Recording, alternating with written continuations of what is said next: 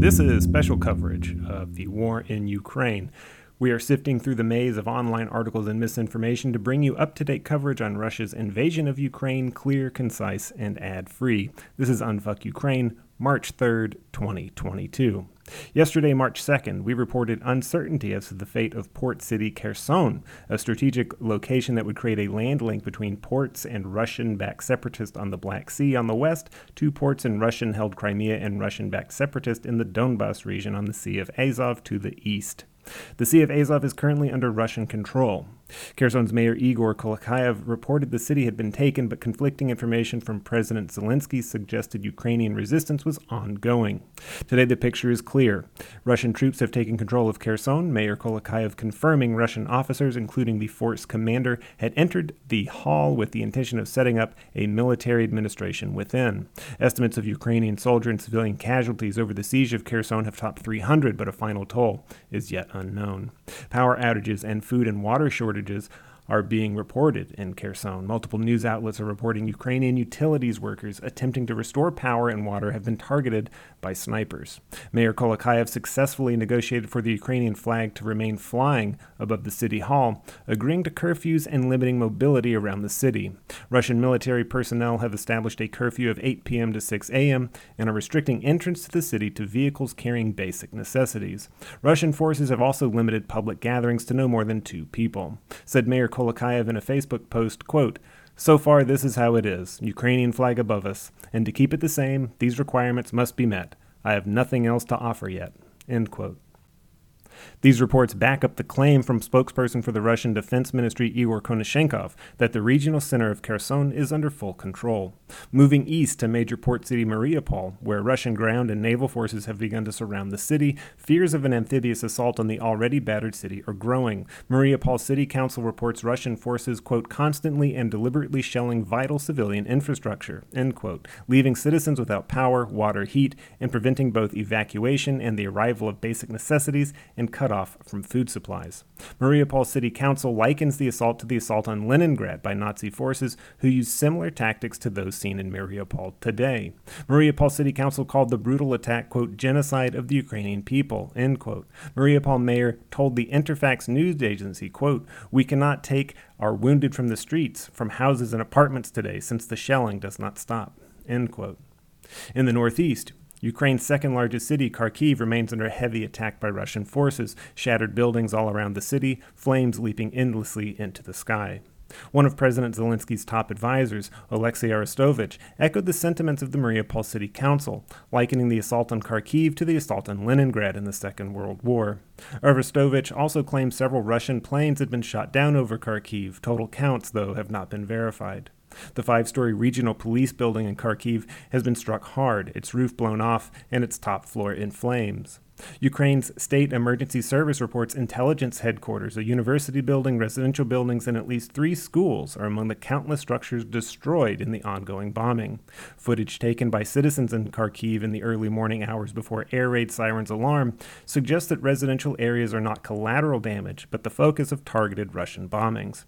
In an interview with Kharkiv resident Maria Avdieva, a clear picture of the chaos unfolds. Russian forces, unable to reach the center of Kharkiv, have been pushed back to smaller towns and villages on the outskirts. Avdieva credits the fierce fighting of Kharkiv citizens, the Ukrainian military, and territorial defense units for keeping Russian forces at bay. But being pushed to the outskirts raises more issues. Russian troops have now taken cover in residential villages, making Ukrainian counterstrikes impossible due to the likelihood of civilian casualties. Avdieva told WBUR Boston that the Russian forces are, quote, "hiding behind the Ukrainian civilian population," end quote. Maria Avdieva's posts on Twitter have been garnering thousands of views. A post on March 2nd juxtaposed 2 images, one of a bombed residential neighborhood in Aleppo, Syria, the other in her hometown, Kharkiv. 2 cities, nearly 1,000 miles apart and separated by the Black Sea, may as well be on neighboring streets. Such is the nature of war, is now, and always will be, the total destruction of local culture, the displacement of civilians, countless deaths that serve no purpose. War leaves every street the same, covered in soot and blood and fire. In Ukraine's capital, Kiev has been anticipating the arrival of a Russian convoy of tanks, armored vehicles, and artillery that has been en route for several days, but has been apparently stalled by prolonged attacks and barricades by the Ukrainian military as well as citizens. Widely reported as 40 miles long, the convoy has been stranded 19 miles away from the capital for the past 3 days.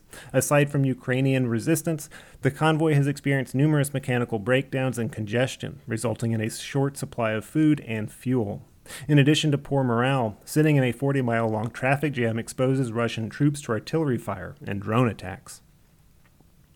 Images released by Maxar Technologies that show the convoy of hundreds of Russian military vehicles indicate the convoy entered the country from the north, most likely from Ukraine's northern border at Belarus. Belarus has also come under heavy scrutiny and a sweeping round of strict sanctions for its support of the Russian invasion. Belarus's sovereign bonds have collapsed following EU sanctions, their value taking from 87 cents on the dollar before Russia's invasion down to just 14 cents now. Canada has removed Belarus and Russia's trade status, and Belarus has seen export restrictions on oil, as well as tech products and software that could make their way into Russia through Belarus. Aerial imagery tells a major part of Russia's war against Ukraine, as it involves Belarus.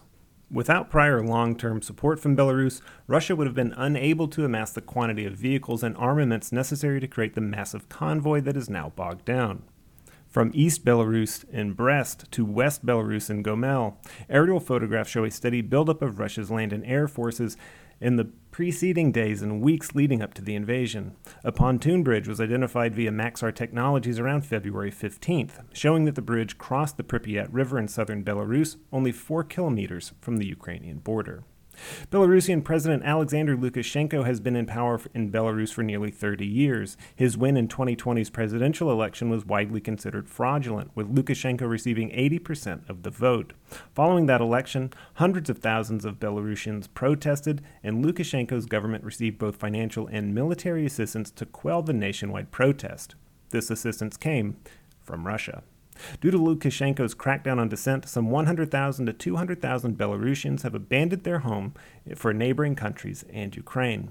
Belarus also shares borders with Lithuania and Latvia, which Ukrainian President Zelensky believes will be future targets of Russia's aggression if Ukraine falls.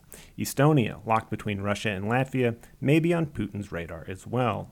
At the end of a second round of peace talks today, March 3rd, between Kiev and Moscow, Ukraine and Russia have tentatively agreed to ceasefires in certain areas to allow for humanitarian aid, as well as opening up evacuation routes for citizens. Both sides agreed that the delivery of medicines and foods to areas hardest hit by the fighting was a necessity. At the same time, Putin has publicly stated that the Russian military operation is going exactly according to plan. Economic sanctions have hit Russia hard. The exchange rate of the ruble at the beginning of 2022 sat at $1.33 to 100 rubles. Currently, the exchange rate sits at less than 1 cent per 100 rubles. As of today, 8 days into the war in Ukraine, over 1 million Ukrainian refugees have fled the country, almost matching the number of refugees attempting to reach Europe from Syria, Afghanistan, and Iraq during the 2015 refugee crisis. With no domestic flights available, Ukrainians have been moving westward. More than half of all refugees heading for Poland, some 130,000 to Hungary, 70,000 to Slovakia, 50,000 to Romania, and almost 100,000 to non-EU Moldova, which is Europe's poorest country. Add to that 350 confirmed refugees who have fled to Belarus in the north. At the Polish border, refugees, mostly women and children, wait up to 60 hours before they can cross the border. Unlike the refugee crisis of 2015, European borders are open wide for Ukrainians moving west. This, along with reports of African and Middle Eastern refugees being denied entry into neighboring countries, strengthens arguments of systemic racism at not only this border, but all Western borders. It has also brought the Ukrainian police force under scrutiny by international media and human rights lawyers. The International Organization of Migration estimates that there are nearly 500,000 non-white residents in Ukraine, but only about 6,000 have managed to leave. In an interview with the New York Times, Chinegu Mbagu shared that refugees of color were beat with sticks and moved to the back of a mile-long line. Stuck in the cold with no food, water, or place to rest, Mbagu reports suffering from sleep deprivation and hallucinations. Piotr Mueller, spokesman for the Polish Prime Minister, commented March 1st, quote, Poland is letting in everyone coming from Ukraine regardless of nationality, end quote. Pyotr Bystrinian, head of the Polish refugee charity Okolini Foundation, added that, quote, the problems were on the Ukrainian side, end quote. Reports from other refugees make up a more complex story, though one that still exhibits systemic racism abroad. Moroccan dental student Taha Dara also told the New York Times that he and 2 other Moroccans, along with other Africans, were intimidated away from the border by Ukrainian guard firing his rifle into the air. Ukrainian officials told Emmanuel Nwulu, a Nigerian student at Kharkiv National University, that blacks were not allowed on a train that was traveling west to the border. From endless shelling to the looming refugee crisis, the Ukrainian war is an unmitigated cluster of war crimes and human rights violations. From Amnesty International, quote, the invasion of Ukraine has already resulted in indiscriminate strikes on residential areas, medical institutions, social infrastructure, and other civilian objects and infrastructure, and produced civilian deaths and injuries. It has led to mass displacement and destruction of civilian housing. In the fighting in Donetsk and Luhansk, particularly in 2014 to 2015, there have been extrajudicial executions, torture and other ill treatment, enforced disappearances, and unlawful deprivation of liberty. End quote. Attention has been slowly but steadily gaining on Putin's claims of, quote, denazification, as more information about Ukraine's Azov Battalion makes its way to news outlets. We scraped it, we verified it, so let's jump into it. If you haven't heard, and it's totally possible because information is all over the place, there is a volunteer battalion of far-right Ukrainian nationalists that have been fighting in the Donbass region since 2014, and they were highly praised by then-President Volodymyr Poroshenko. They are the Azov Battalion, a right-wing, extremist, neo-Nazi unit of the National Guard of Ukraine. When founded in 2014, they were solely volunteer battalion and were responsible for recapturing the port city Mariupol from pro-Russian separatists, the same port city that is today surrounded by Russia's sea and land forces. So visible was the group that in 2018, Congress added a provision in its spending bill that explicitly barred the U.S. from arming the Azov Battalion in its fight against the Russian separatists. Then, in 2019, in the United States, Max Rose, Democratic representative from New York and chair of the Counterterrorism Subcommittee, submitted a letter to the U.S. State Department signed by 39 members of Congress urging the State Department to designate the Azov Battalion, along with National Action in the UK and the Nordic Resistance Movement, as terrorist organizations. A 2019 comprehensive report by the Sufan Center, a nonprofit research group that focuses on counterterrorism, violent extremism, among other topics, detailed the extent to which the Azov Battalion was networking in Europe. In 2018, they distributed German-language flyers inviting audience members at a concert to, quote, join the ranks of the best, end quote. A U.S. Army officer in 2018 was arrested after distributing bomb-making instructions online and planning to travel to join the Azov group in Ukraine. That same year, American Greg Johnson, editor-in-chief of the white-nationalist journal Courier Currents Publishing, traveled to Ukraine to attend a series of events held by the National Corps, that's the street-level organization, of the Azov Battalion. Listen, international politics is convoluted when you get down to this level of detail. It's all levels of fucked up. But this is only half the story. Putin's assertion that part of his goal with the invasion of Ukraine is denazification may in fact be based on the very real existence and persistence of the Azov Battalion, which has since been folded into regular units of the Ukrainian armed forces. Yes, they have been. The battalion has been upgraded to a regiment and is officially called, quote, Special Operations Detachment, end quote. There should be no dispute over this fact in any media. We can even get grittier with the Sufan Center's report, namely that allegations have surfaced that the Azov Battalion trains and indoctrinates children as young as 9 years old. However, as with Putin's assertion that Ukraine and the U.S. broke with assurances that NATO would not move eastward, Putin, and those on the far right who side with Putin when they learn of the Azov Battalion, this is a case of Putin using a truth to tell a lie. As I mentioned before, the Azov Battalion has been instrumental in reclaiming Mariupol from Russian-backed separatists, and that comes with a lot of negatives attached to the Azov Battalion. But for Putin, who supports those separatists in the Donbass region, their loss of control could not have been welcome. So, what is Putin's reputation as far as the denazification of Russia? It is not good, read non-existent. Scratch that. Putin's official stance is to support white supremacist movements where it serves him. For example, with paramilitary groups, he supports them as long as they use vague language as opposed to blatant racism, language that focuses on fighting societal collapse, fighting multiculturalism, reinforcing, quote, traditional values. The Russian Imperial Movement, RIM, and its Imperial Legion Volunteer Unit act in much the same way as the Azov Battalion. They are a far-right neo-Nazi group that attract and train foreign fighters in the same way that the Azov Battalion does. Not only that, but the modestly sized Russian Imperial movement has attracted similar attention from American white supremacy extremists. As reported by the Institute for Research and Education on Human Rights in 2015 in St. Petersburg, the International Russian Conservative Forum hosted such notable American white supremacists as Sam Dixon, an attorney who arranged for Holocaust deniers to speak in his Georgia hometown, and Jared Taylor, editor of American Renaissance, which is the same white nationalist publication to which Trump's senior policy advisor Stephen Miller cited as inspiration. Dixon, at his conference, seemed to praise Putin's own predilection toward white supremacy, apparently praising Putin for encouraging higher birth rates in the West, contrasting his policy with that of the U.S., which he views as white replacement.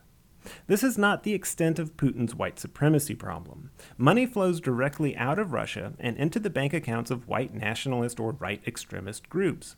Marine Le Pen, leader of France's far-right national rally, received 11 million euros in the form of loans from Russian banks after Le Pen came out in support of the Russian annexation of Crimea. Heinz Christian Strache, leader of the Austrian far-right Freedom Party, negotiated the exchange of public contracts for Russian financial campaign support. In 2019, a recording between Italian and Russian officials surfaced that planned for the exchange of Russian oil money into Italy's League Party, another far-right extremist party. Russia has, as a matter of public record, as Putin cannot control information once it leaves Russia, they have a public record of financing politicians and policy from the far right. So, does a white supremacist group have a permanent position in the Ukrainian military? Yes, and that is horrible. Has Russia funneled money into white supremacist groups? Yes, and again, horrible. Does Putin himself benefit from the willingness of white supremacist groups to fight on his behalf and also take his money? Yes, and that is also horrible. The Ukrainian Nazi problem is part of a disturbing global trend of the rise of white supremacist and neo-Nazi groups as they become integrated into the mainstream.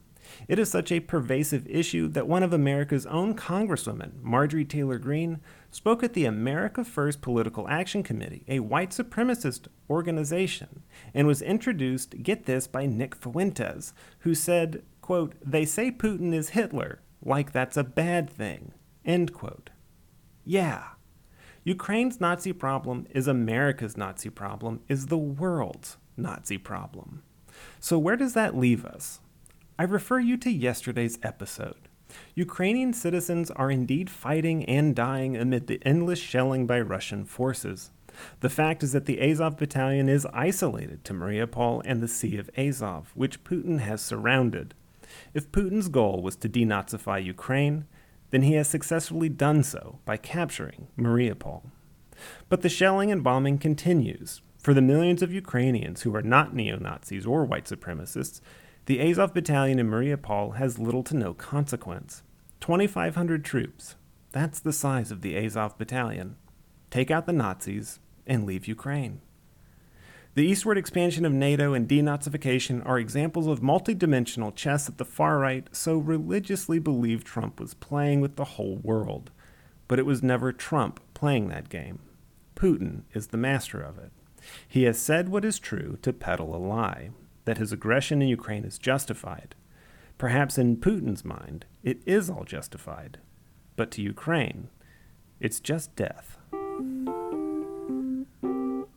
This is Unfuck the Poor's reporting on the war in Ukraine for March 3rd, 2022. We'll continue to scrape the web for perspective and comprehensive reporting, and we'll do it ad-free. Thanks for listening.